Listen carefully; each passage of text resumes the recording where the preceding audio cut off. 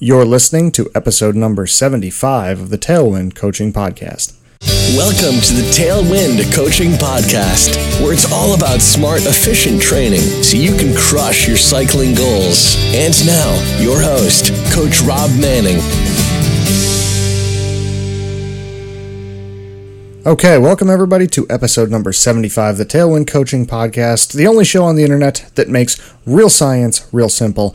I am your host, Coach Rob, and I've got a great show for you today where I'm going to be tackling a number of cycling coaching questions and, of course, queries that I've gotten in the past few months. It's been a few months since my last podcast, and that is sort of by design. There's been a lot going on in terms of Tailwind coaching, some website moves and things like that. So there's been a lot of maintenance to handle in the past couple months. So we're back on track here with another great podcast for you and lots of great free information. That being said, the Tailwind Coaching website, the Daily Grind Cycling Journal blog, the episode show notes receptacle is all available at tailwind-coaching.com. That is the new permanent domain name, so update your bookmarks for anything that you may have bookmarked. And that is exactly also where you're going to find my online training plan store with complete training solutions for all of your major season goals, grand fondos, races, rides, and of course, general cycling fitness. And to complement those training plans, you can sign up for my exclusive training plan support, which is a $30 per month recurring fee where I coach you through any downloadable plan of mine. So you go onto the website, say you purchase my full season training solution, and you need to modify it a little bit to fit your schedule a little bit. You head on over to tailwindcoaching.com, tailwind-coaching.com, and you sign up for that training plan support. You'll be able to email me once a week with your questions, concerns, comments, and coaching issues. I will help you move things around in that training plan, adapt that training plan to your needs and your goals. While you're over at Tailwind Coaching, sign up for the Tailwind Coaching newsletter. The quick link for that is tailwind-coaching.com/sign up. And you'll get free coaching advice, workouts, fitness information, and special offers all delivered into your inbox. I never share or sell email addresses. That's just not what I'm all about. It's not how I am. So don't fear that. Don't forget to share it with your friends as well. And keep a good, sharp lookout for an upcoming sale series, 5 days of deals. Okay, so coming up here in the next few weeks, you're going to be getting a series of emails, about 5 of them, where you're going to get 5 separate days of deals on all of my coaching plans. Okay, you're going to be able to purchase most of my stuff at a pretty significant discount, and it's going to be that springboard to try and get you to bump your fitness up, to upgrade your fitness in the coming fall season. Or if you're one of my down below riders, you're going to be into your spring and summer season really soon. If you have questions, don't be afraid to contact me, coachrobdc@gmail.com or coachrobdc@tailwind-coaching.com. You can follow me on Strava. You can follow me on Stitcher. You can find the podcast on Podbean. You can find me on Facebook, on Twitter, and on Instagram at coachrobdc. And I ask you, if you enjoy the Tailwind Coaching Podcast, head on over to the iTunes link that's in the episode show notes here and give me a 5-star rating.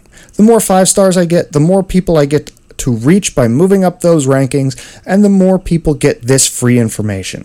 And that's what I love to do. I love to watch people ride their bike. I love to watch people enjoy riding their bike a little bit more.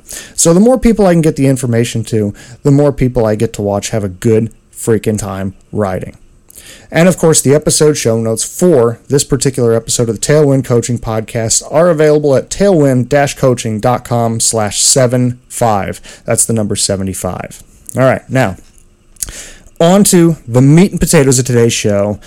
A couple of cycling coaching questions, and of course, answers from readers, listeners, and cyclists and athletes just like all of you. Okay, let's get into some of these coaching questions and answers. The first one I've got here is coming from Mike Q. Now, I'm not going to give any last names for any of these questions because I don't want to call anybody out. But again, Mike Q is asking me about getting dropped on his group rides.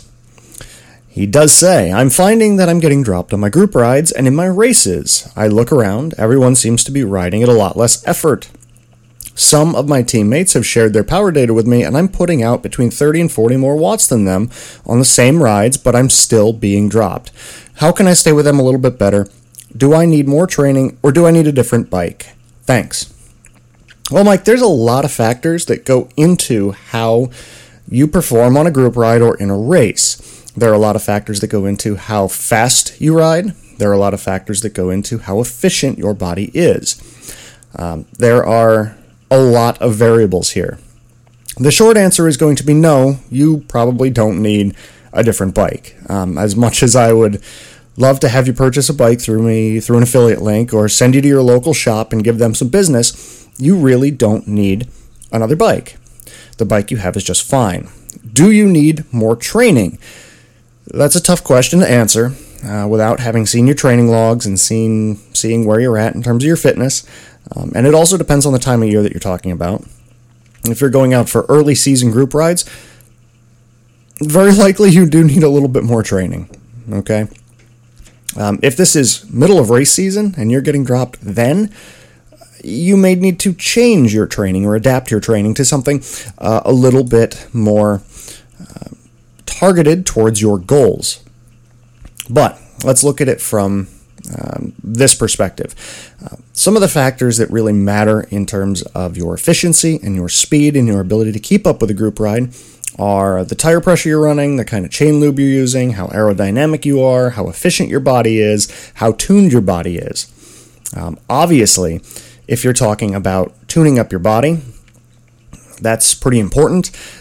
You can, of course, shoot me further questions about coaching and things like that, but obviously I'm going to suggest that, yes, you probably need a little bit more fitness. Although, what you're telling me is that you're putting out between 30 and 40 more watts than each one of your teammates. Now, my question would be, what is that percentage? Is that 5%? Is it 10%? Is it 20% more than what your teammates are putting out? So, honestly, fitness probably isn't one of the big limiters for you. If you're putting out more power but still getting dropped, that leads me to an efficiency or aerodynamics or possibly some other kind of issue. For the most part, I'm going to say that your average issue, your average person who's having this problem, is basically falling short in a couple areas. And you could consider those areas, quote, marginal gains. If you could see me, I'm doing air quotes with my fingers right now. Or you could consider them common sense, okay? I consider these to be kind of common sense and partly marginal gain type issues here. But the number one thing that I would say you need to take a look at, especially in a group ride or a race, is your aerodynamics and your aerodynamic efficiency. So it's well known that as a cyclist, as we move forward, the biggest resistance we face is air resistance on our body.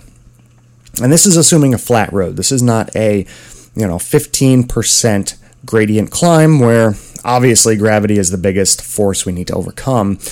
This is talking a flat road with a group. Obviously, the first and most significant point of resistance is air resistance, okay? Your coefficient of drag is an important part of your efficiency. And coefficient of drag is simply how slippery your body and bike are as it moves through the air, all right? In terms of aerodynamics, you can really make a couple of quick observations as to how aerodynamic your body and your bike really are. Here's a great example. Specialized, a couple of years ago, and I'll put a link to this in the show notes, actually a couple of months ago at this point, reported that you can save more than 70 seconds over the 40-kilometer time trial distance by simply shaving your legs. Now, I know many of you that are listening to this are going to listen to this and go, come on, I'm supposed to go into the bathroom and grab my wife's razor and just start hacking away at my legs. In short, yeah. If you're smart, you go get your own razor because your wife will yell at you. I could speak from experience on this. But shaving your legs is a very simple, very, very simple, very cost-effective aerodynamic efficiency piece of the puzzle. Okay? Just removing all of that excess drag from your legs is huge. Now, obviously, the hairier you are, if you're Wookiee style, it's going to make a more significant difference than if you are not quite as hairy, right? But it's a simple, effective efficiency trick. And it also makes you look the part. And of course, who doesn't want to look the part, right? Now, next thing you can take a look at. Once you're kitted up, once you're bent over on your bike, is your jersey loose? Is it baggy? Is it flapping in the wind? Are you wearing a jacket that puffs up as you ride? Is your jersey open and flapping in the breeze? Okay? All of those things will increase your aerodynamic drag on your body. And remember, your body is the biggest piece of aerodynamic drag and efficiency on your bike. Your bike is relatively insignificant in terms of aerodynamic drag, unless you have cables poking out all over the place, extra loops of cables, things like that. Your bike is a relatively insignificant part of the efficiency, the aerodynamic efficiency equation, rather. So take a look at your body, take a look at your clothing. Get fit for a properly fitting kit. Look at the professionals. I've got a picture of Fabian Cancellara on my desktop right now, and it's from his race. I believe it was the 2010 Paris-Roubaix. His jersey is skin tight. His bibs are skin tight. He's wearing skin tight arm warmers. He's wearing aero shoe covers. He's trying to reduce his aerodynamic drag as much as humanly possible. Now, you will never see a professional wearing a flappy, oversized, poor-fitting kit. It just won't happen because they're trying to look for as much aerodynamic efficiency as possible. So you should follow suit. Yeah, and yes, I know someone's going to tell me, well, you see guys climbing mountains all the time with their jersey open. Right, but they're hitting a point, they're hitting speeds where aerodynamic efficiency is not as important as being able to cool your body down. Okay, so keep that in mind as well. Other things you can take a look at in terms of efficiency, cycling efficiency, and getting more power to the ground and translating power into actual speed. You have a question about a different bike. One thing that tends to follow, especially when it follows the aerodynamics discussion, is, well, I should change out my wheels. Wheels and tires can have a pretty significant impact on aerodynamics, but in reality, Mike, the cost-benefit ratio of swapping out your wheels and tires is pretty low. If you want to get new wheels and you're in the market for them, sure, you can look for a nice wide aerodynamic rim that has, X coefficient of drag at X degrees yaw or Y degrees yaw, whatever you want. However, if you're just looking for relatively cheap or free tricks, I will tell you this. Swapping your tires can be a huge improvement to your efficiency. And I'm going to preface this by saying that I will be doing a post on this whole concept in the near future, so keep a look for that. But what I would suggest to you is if you're looking to work on efficiency, work on your bike and body efficiency, consider, next time you replace your tires, going with a wider, more supple tire. Why does this work? Well, there's been a ton of talk about this in the last couple of years, but the wider the tire, the more supple the casing, the less vibratory input is transmitted into your body. All right, that vibration actually causes, the vibration that is put through your body from the road actually causes wasted energy. Now, you can test this. You've seen those vibrating platforms, I'm sure, the ones that basically tell you to stand on this platform and it'll help you burn fat, or stand on this platform, it'll help make your workouts more intense.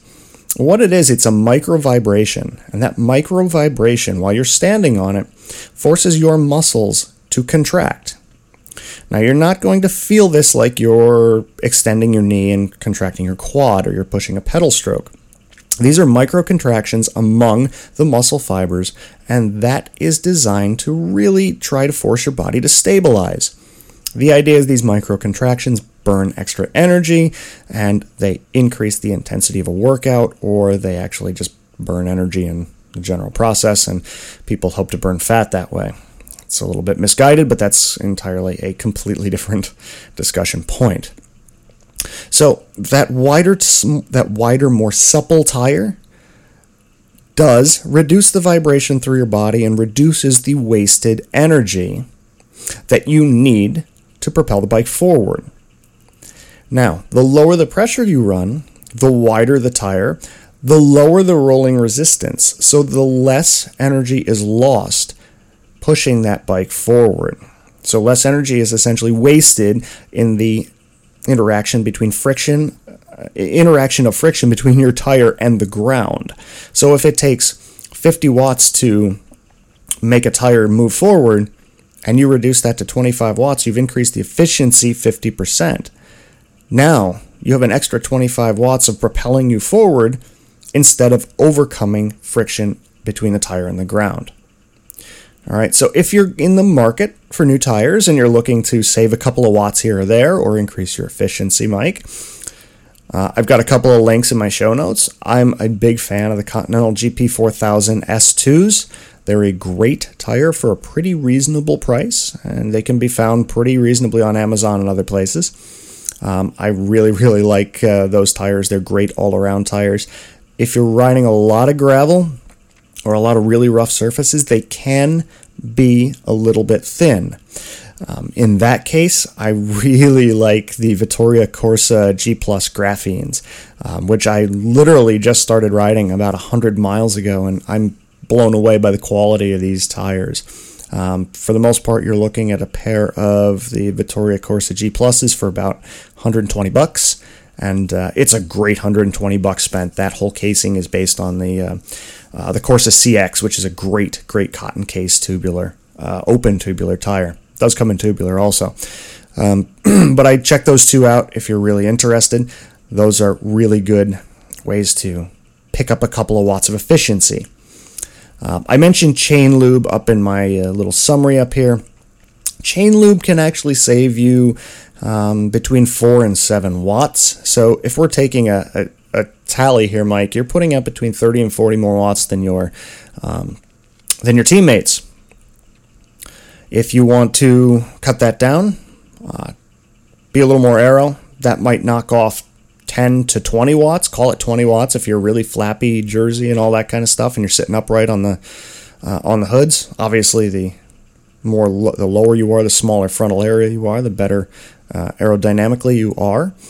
So call it 20 watts there. You've got a 10 watt deficit to look at. Swap some tires out and you save maybe 10 watts there. Okay, you're 30 watts down, you got maybe 40 watts difference, so you got a 10 watt deficit possibly now, or you're even with one of your teammates. If you want to look at your chain lube, I posted a post a little while ago on my favorite chain lube process.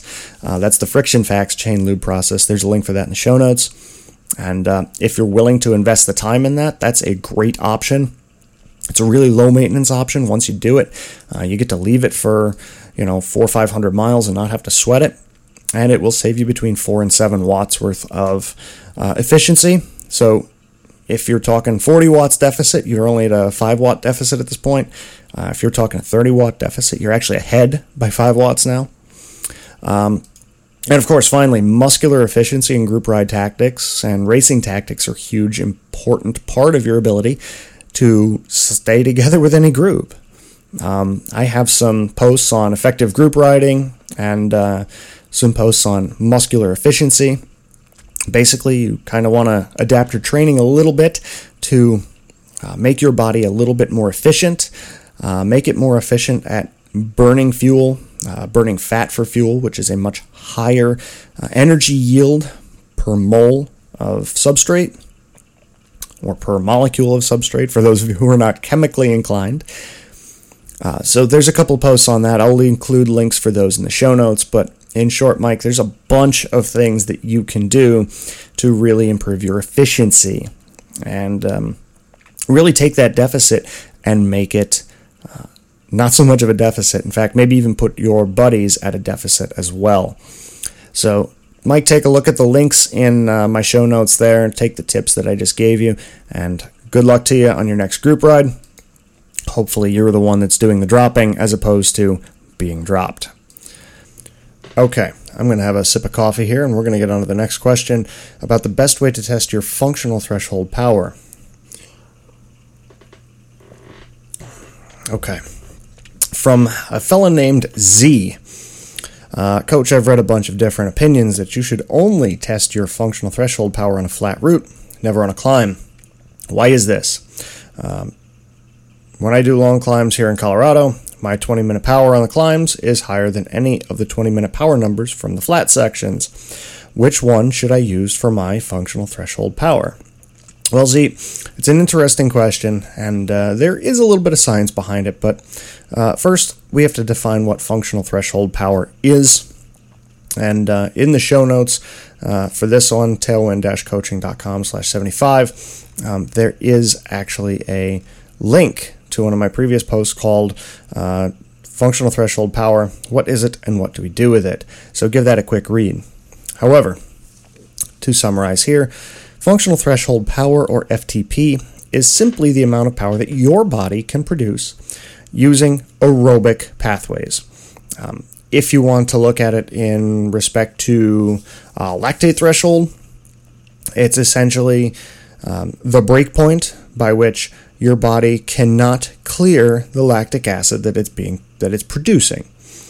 So if you took this as a lab test, as a lactate threshold test in the lab, every few minutes you would take a finger prick with a blood sample, you would test for concentration of lactate. At some point there would be, instead of a steady rise towards equilibrium, there would be a sudden break point where that concentration of lactate would rise significantly. That is your threshold.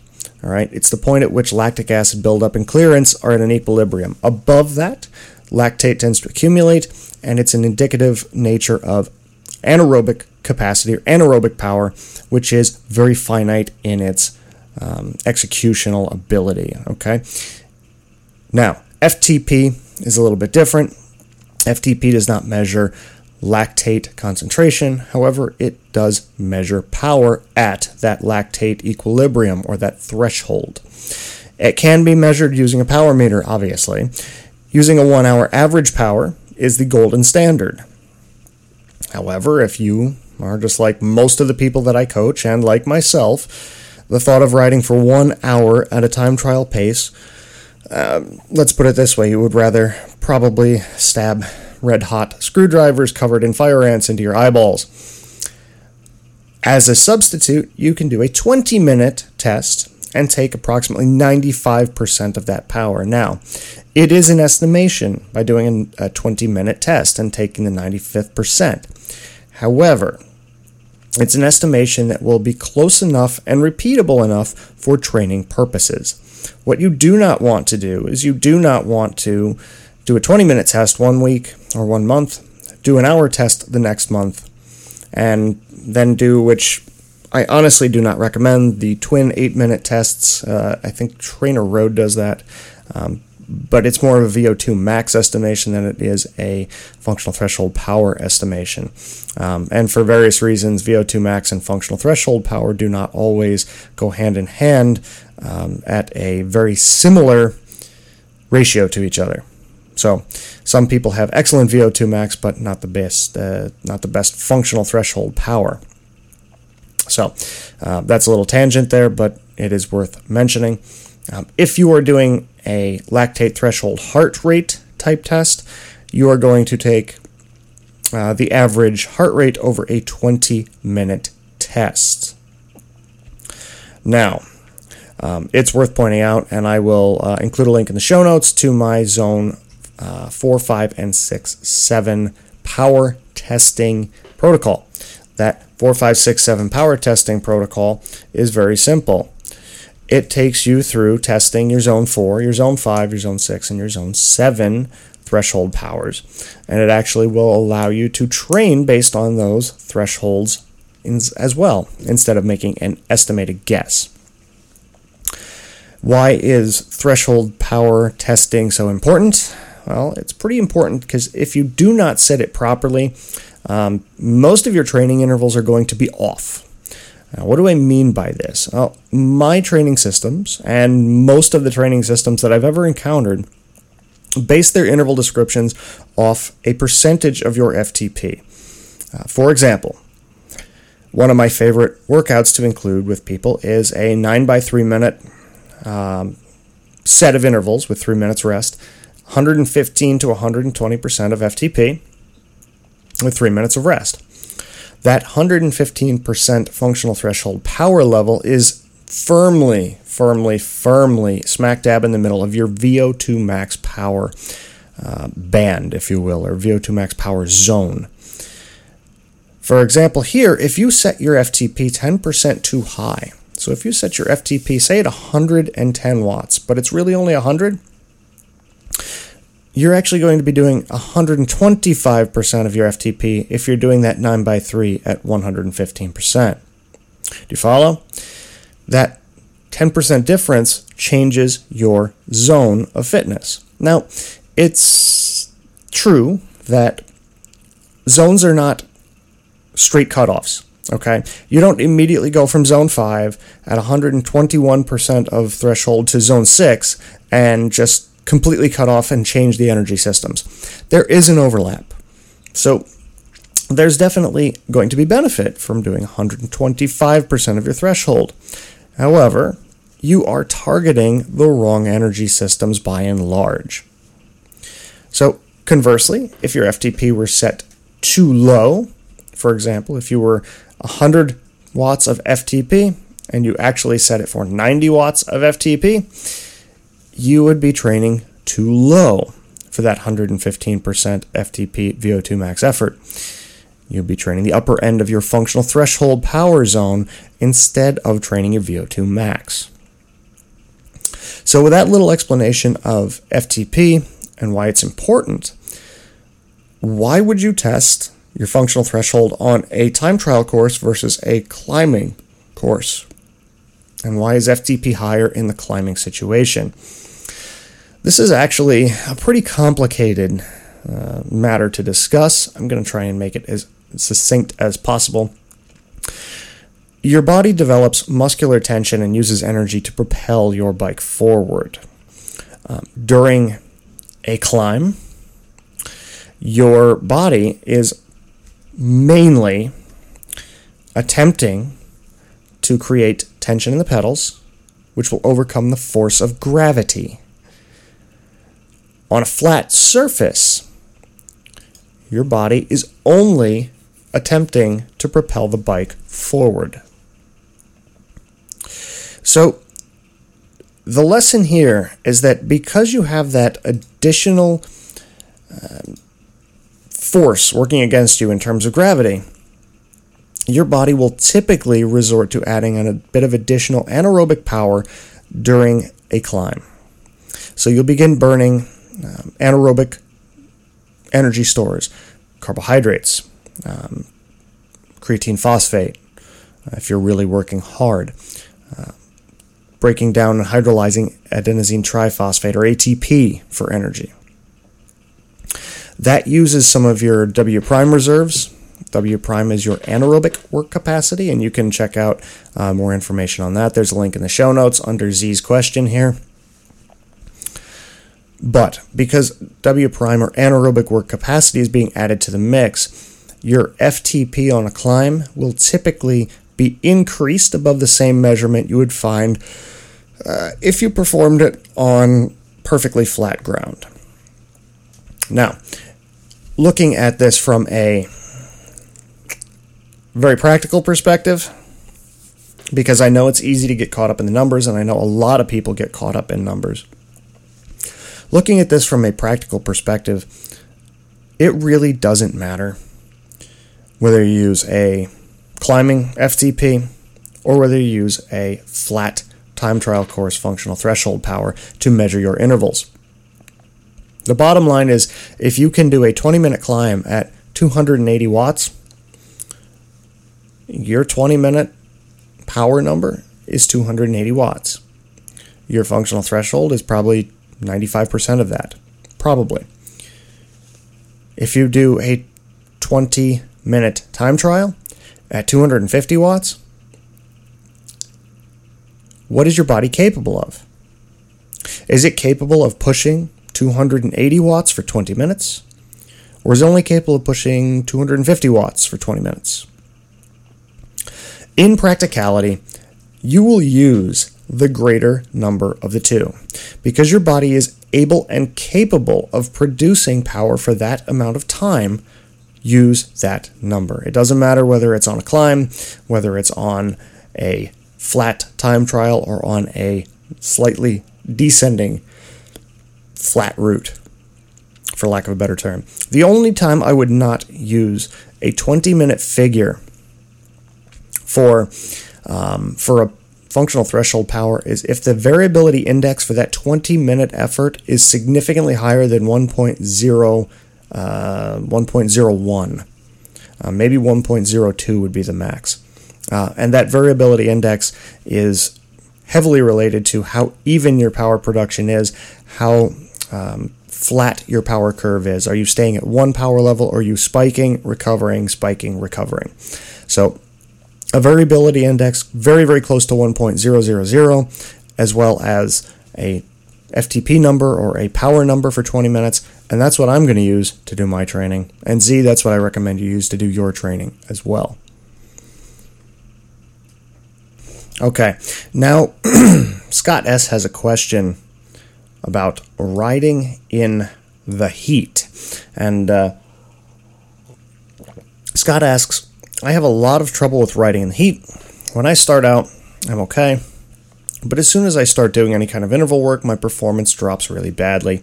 I can't race in the heat well either, and that messes with my criterium season 2. Is there anything I can do to help make this less of a problem? Well, Scott, I've got a couple of posts about this. How to cool off, how to keep cool in the heat, and warming up for cycling in the heat. 2 really good posts. I'm going to link those in the show notes here. And I'm going to suggest you head on over to tailwind-coaching.com/75 and you take a look at those and see if you can get some answers there. The short answer here is that you really need to acclimate to hot weather, and your performance will be very dependent upon the type of warm-up that you perform in that hot weather. In hot weather, remember that your body will typically warm up and actually physically reach exercise capacity a lot quicker than it would in very cold weather. So warming up way too much can really kind of blow out your engine before you even start your ride. Too little warm-up can actually leave you struggling to perform off the bat because your body in the heat has to cope with a variety of additional stresses and environmental stresses. Specifically, your body needs time to start up its sweat production facilities, if you will. Your body has to be able to get all of those aerobic machinery pieces moving and acclimatize your body to that increased thermal load of riding in that extreme heat and humidity. So take a look at both of those posts. Those posts are very, very detailed in terms of what you can do. My recommendation is that if you're having trouble warming up and riding and racing in the heat, is that it is a heat management issue, more so than a warm-up issue. And in that case, there's a couple of things you can do, such as ice in your bottles, obviously. You can freeze a bottle and at least half of a bottle of liquid and top it up right before you start off. That will give you a lot of icy, cool liquid to cool yourself from the inside. And of course, you mentioned criterium racing, so I'm going to go ahead and talk about my favorite ice sock technique. Grab yourself a pair of pantyhose from your local supermarket and a couple of bags of ice. Right before you start out, fill the leg of the pantyhose with ice, tie it off, or just sort of tuck it in the upper back of your jersey. Please, in between a base layer and your jersey, do not put ice on bare skin, as it will have a potential to give you frostbite even in July. So wear a base layer underneath. But that ice will melt and cascade down your back and keep you cool, as well as helping to draw heat energy away from your core and out into your jersey, where it can be evaporated out into the environment. So that's a couple of really quick tips for you, Scott. But again, take a look in the episode show notes, tailwind-coaching.com/75 for those, and you can actually find both of those articles, and that's going to be under the Riding in the Heat subheading here for you. My next question from Manny. How do you know you're getting better? This is a question that I get so many times, and I have answered it so many times as well. So we're going to go through the specifics of it right here. Again, just need a sip of coffee. It's Honduras today, actually, from Monument Coffee Roasters in Manassas, Virginia. Check those guys out, really cool. I saw them I met those folks at 2015 Richmond Worlds, and great group of guys and gals, and really great products. So give them a check out too. But Manny asks here, "Hey coach, I've been training for a couple of years now. I've been adding mileage and doing a couple of interval workouts I've seen in magazines. I'm really interested in improving my fitness, but I'm confused how to measure my progress. I don't have a power meter, but I want to get one. So until then, how can I tell if I'm improving? I feel like my progress has stalled." Well, Manny, your progress may have stalled, but really this question isn't necessarily about your progress stalling. It's about how to detect subtle changes in your fitness, as opposed to the big glaring ones. If you've been training for a couple of years now, I'm presuming you've been a rider for only a couple of years now as well, so you're going to see those huge beginner improvements in those first 2 to 3 years, where you will be able to go from a couple of miles really slow to a lot of miles really slow to a lot of miles really fast. And that's typical beginner improvement. However, once you hit the threshold of where you stop improving because you're just riding more miles, you have to start looking at more subtle indications of changes in fitness. Now, to answer this question, I got to talk about how we're going to measure fitness and improvement when we're cycling, and there's a bunch of different ways to do this, and I'm going to go over them. But Manny, keep these in mind. If you do or do not get a power meter, there's a couple of ways you can figure this out. So, number one, for improvements measured with a power meter, and of course for power meters I recommend the Stages unit. They are great units. They are super durable, super reliable, and the Stages folks are just top-notch guys. But with a power meter, look for an increase in your functional threshold power or other critical power metrics. Those critical power metrics are the 1 minute, 3 minute, 5 minute, 8 minute, and 20 minute power numbers. And the protocols for all these testing parameters can be found in my Zone 4, 5, 6, and 7 power testing program. There's a link for that in the show notes. Now, you can also find some other improvements with your power meter if you're using a heart rate monitor. You're going to look for a decreased heart rate at a similar power, or if you're just measuring via heart rate, as you probably are right now, you can look for a decrease of heart rate at a similar speed. And of course, this is over a known segment or a known course. You can look for improvements that are measured by speed alone. And these are, again, increased speed over a known loop or a segment or a course or something like that. The problem with using speed is that speed is very dependent on ambient conditions, environmental conditions. If the wind is different, if it's hotter that day than it was the first day you did it, if it's raining one day, if you're very, very tired one day. For example, you had a long day at work and you came home, you didn't sleep well that night. The next morning you get up and you go for a ride over a known loop and you're slower. Are you slower because your fitness isn't good? Or are you slower because you're tired? All right.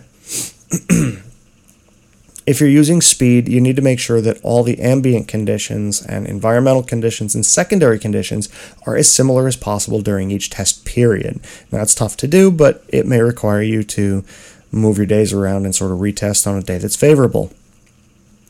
Now, you should be able to record, if you're doing speed, I advise you to be recording speed via GPS or at absolute minimum a speed and cadence and time sensor.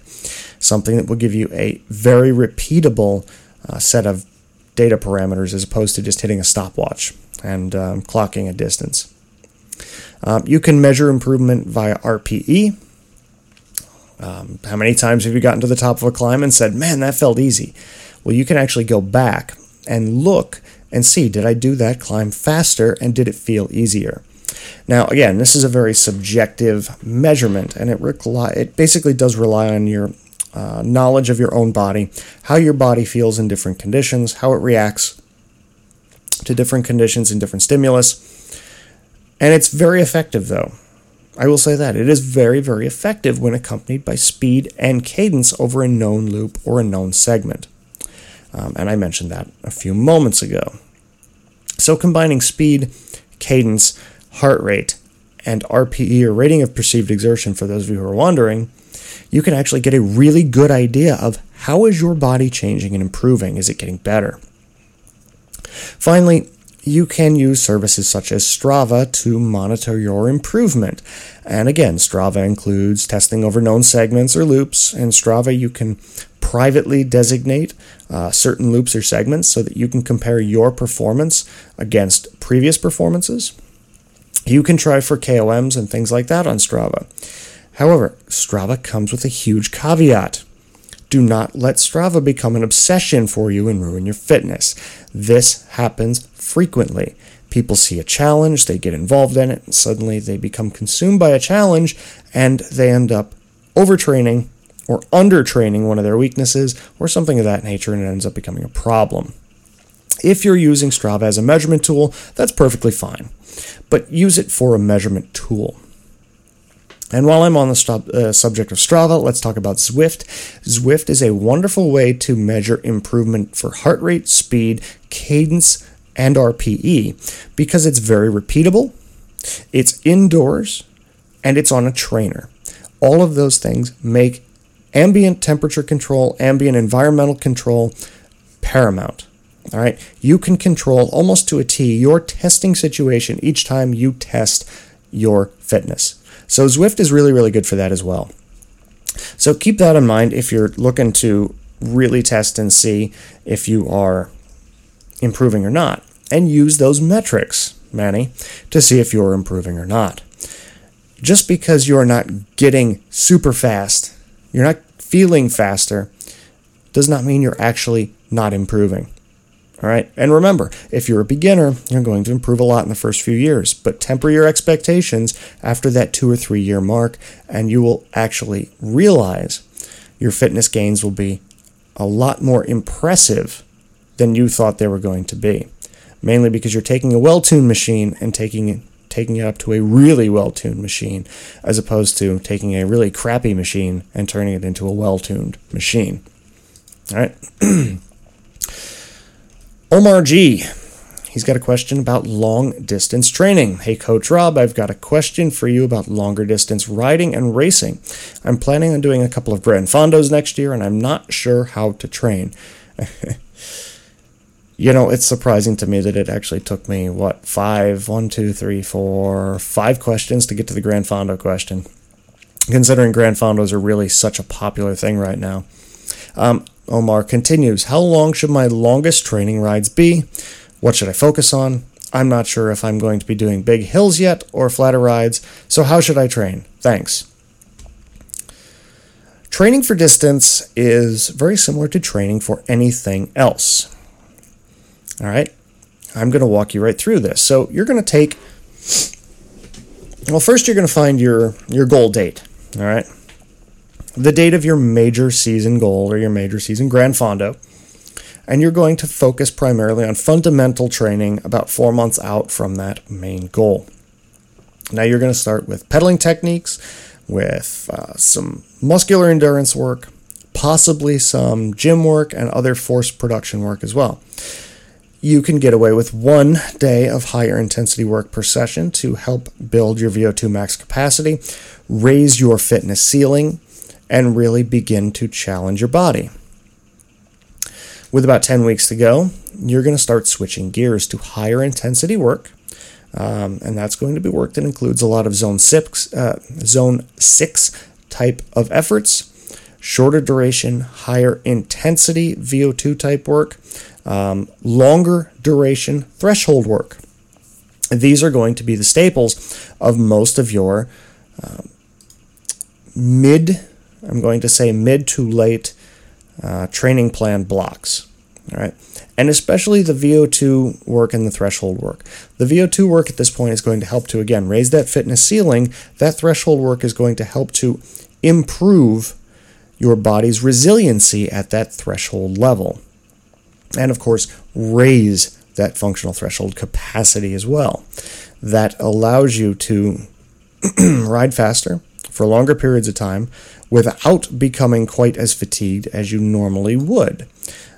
Obviously, the higher your functional threshold, the higher power you can put out for a longer period of time without fatiguing significantly. In terms of moving towards event week, you're going to need at least 1 or 2 rides that mimic the length of your expected goal in terms of hours. I'm not talking about miles. All right, miles are rather irrelevant, to be honest with you. Your body doesn't care whether it's 50 miles or 100 miles. It does care whether it's 3 hours or 6 hours. You have to be able to train your body to handle a ride of that length of time, to be under stress for that length of time. That's mainly for saddle time and comfort. Mainly for, it's not really training per se. You're not going to get as much. You will get training stress out of it, don't get me wrong. But you don't train for long rides by riding long. If that makes any sense for you, Omar. The long ride is really only an extension of your shorter training blocks. You're just taking a number of shorter training blocks and putting them together. So, for example, if you follow most of my training plans, you will have some blocks where you'll be doing 2 hours, maybe an hour, maybe 2 hours, and then on a weekend you might do 3.5 hours or 4 hours. Honestly, those types of efforts are perfectly capable of preparing you for a Gran Fondo that's 100 and some odd miles. All right, if you're fast, let's talk about you doing a Gran Fondo at 20 miles an hour, average, which is really fast. Okay, but I'm going to do it just for rounding off sake. Say 20 miles an hour, that should be about a 5-hour Gran Fondo. If you've been regularly doing 3.5 to 4 hour training rides during the weekends, tacking on that extra hour a week or 2 before your main goal event should be cake. Should be cake. And it will give you an idea of what it feels like to be under stress for that period of time. And that's very, very important. So Omar, the main thing here, 4 months out, start with your fundamentals. About 10 weeks out, you can go back to higher intensity work, zone 6 work, shorter duration, higher intensity VO2 work, longer duration threshold work. As you move towards that event, you're going to add a couple of rides that mimic the overall expected length of your Gran Fondo goal. And that's mainly so that your body can get used to the constant stress it will be under. All right, that's how you go about long distance training and how you would basically work that through. All right, training longer or training harder. This question is very similar to the previous one. So Lisa M., I'm going to refer you to this previous question here. Hey coach, I'm a beginner. I've been told I need to do a lot of riding to improve. Your podcast tells me I should ride harder. Which one works best? Lisa, if you are a beginner, you really don't need to do a lot of training at all, to be honest with you. You only need to ride your bike to get better. If you really want to pick up good habits right now, take a look at what I answered for Omar in the previous question here. Most of my training systems are involving harder, more intense interval work, and the idea being that that more intense interval work will actually help to build lower intensity fitnesses as well. So which one works best? If you have a lot of time to ride and just get out and pedal your bike, sure, you'll improve. And as a beginner, you're going to improve anyway. If you do not have a lot of time to get out and ride your bike, I'm going to tell you that getting out and riding your bike hard will give you bigger bang for your buck than if you just get out and tool around and ride to the coffee shop. So, again, refer to what I spoke to Omar about here in my previous question. And to be honest with you, Lisa, I'm actually going to probably put together a post on training longer or training harder in the near future here, only because I've gotten this question quite a bit recently as people have started picking up their bike again as an older beginner, or as they're starting to take it up because they can't do another sport or something. It's one of those things where when the full moon comes out, you get a lot of the same thing, a lot of the same questions, and I've gotten this quite a bit recently. So I'm going to do a post on this one. It's worth covering in a post, so keep a lookout for that. Next question, final question actually. The basic power meter setup. And this comes from a listener by the name of I may be spelling this name wrong, so Tynan, I guess. I'm not sure where you're from, Tynan, but please drop me an email and tell me how to pronounce your name. I'm terrible with names, by the way. That's just how it is. Here we go. Coach, I listened to your podcast about the 10 reasons to train with a power meter. As a side note, I'll link that in the show notes as well, so if you want to go back and check that out, you're welcome to. Tynans continues on here. Now I need to get on board with that. What is the bare minimum that I need to get started with power? Cool. Okay. Well, Tynan, if you want to get started, and again, if I'm saying your name wrong, I really, really apologize. I'm just going to guess it's Tynan. If you really want to get started with training with power, I'm going to recommend you probably need 3 things. You need a power meter, obviously, and my personal preference of power meter, obviously, again, is going to be Stages Power. Stages Power, number 1, is reliable as all hell.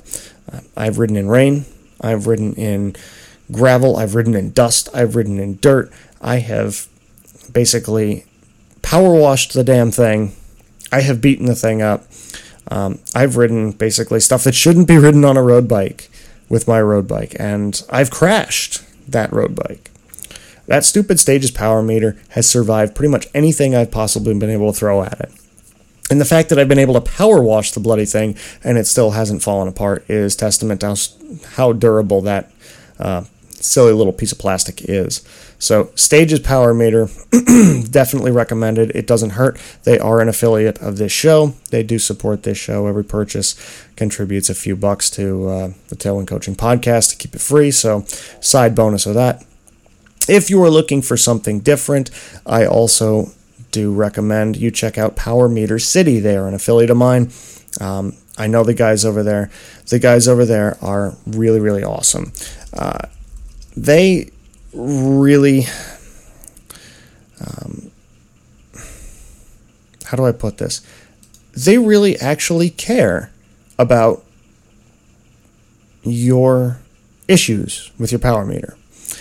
Josh and his crew basically designed Power Meter City so that they don't sell anything but power equipment, power meters, power measuring equipment. They are there solely to help you select and utilize and maintain any of the power meters they sell. And they sell SRM, they sell Cyclops or Saris as it is now, including the pedals, the chainring based meter, etc., etc. They don't sell Stages, unfortunately. They sell the 4 quad, I don't know, whatever that thing is called. It's another power arm-based power meter, or a crank arm-based power meter.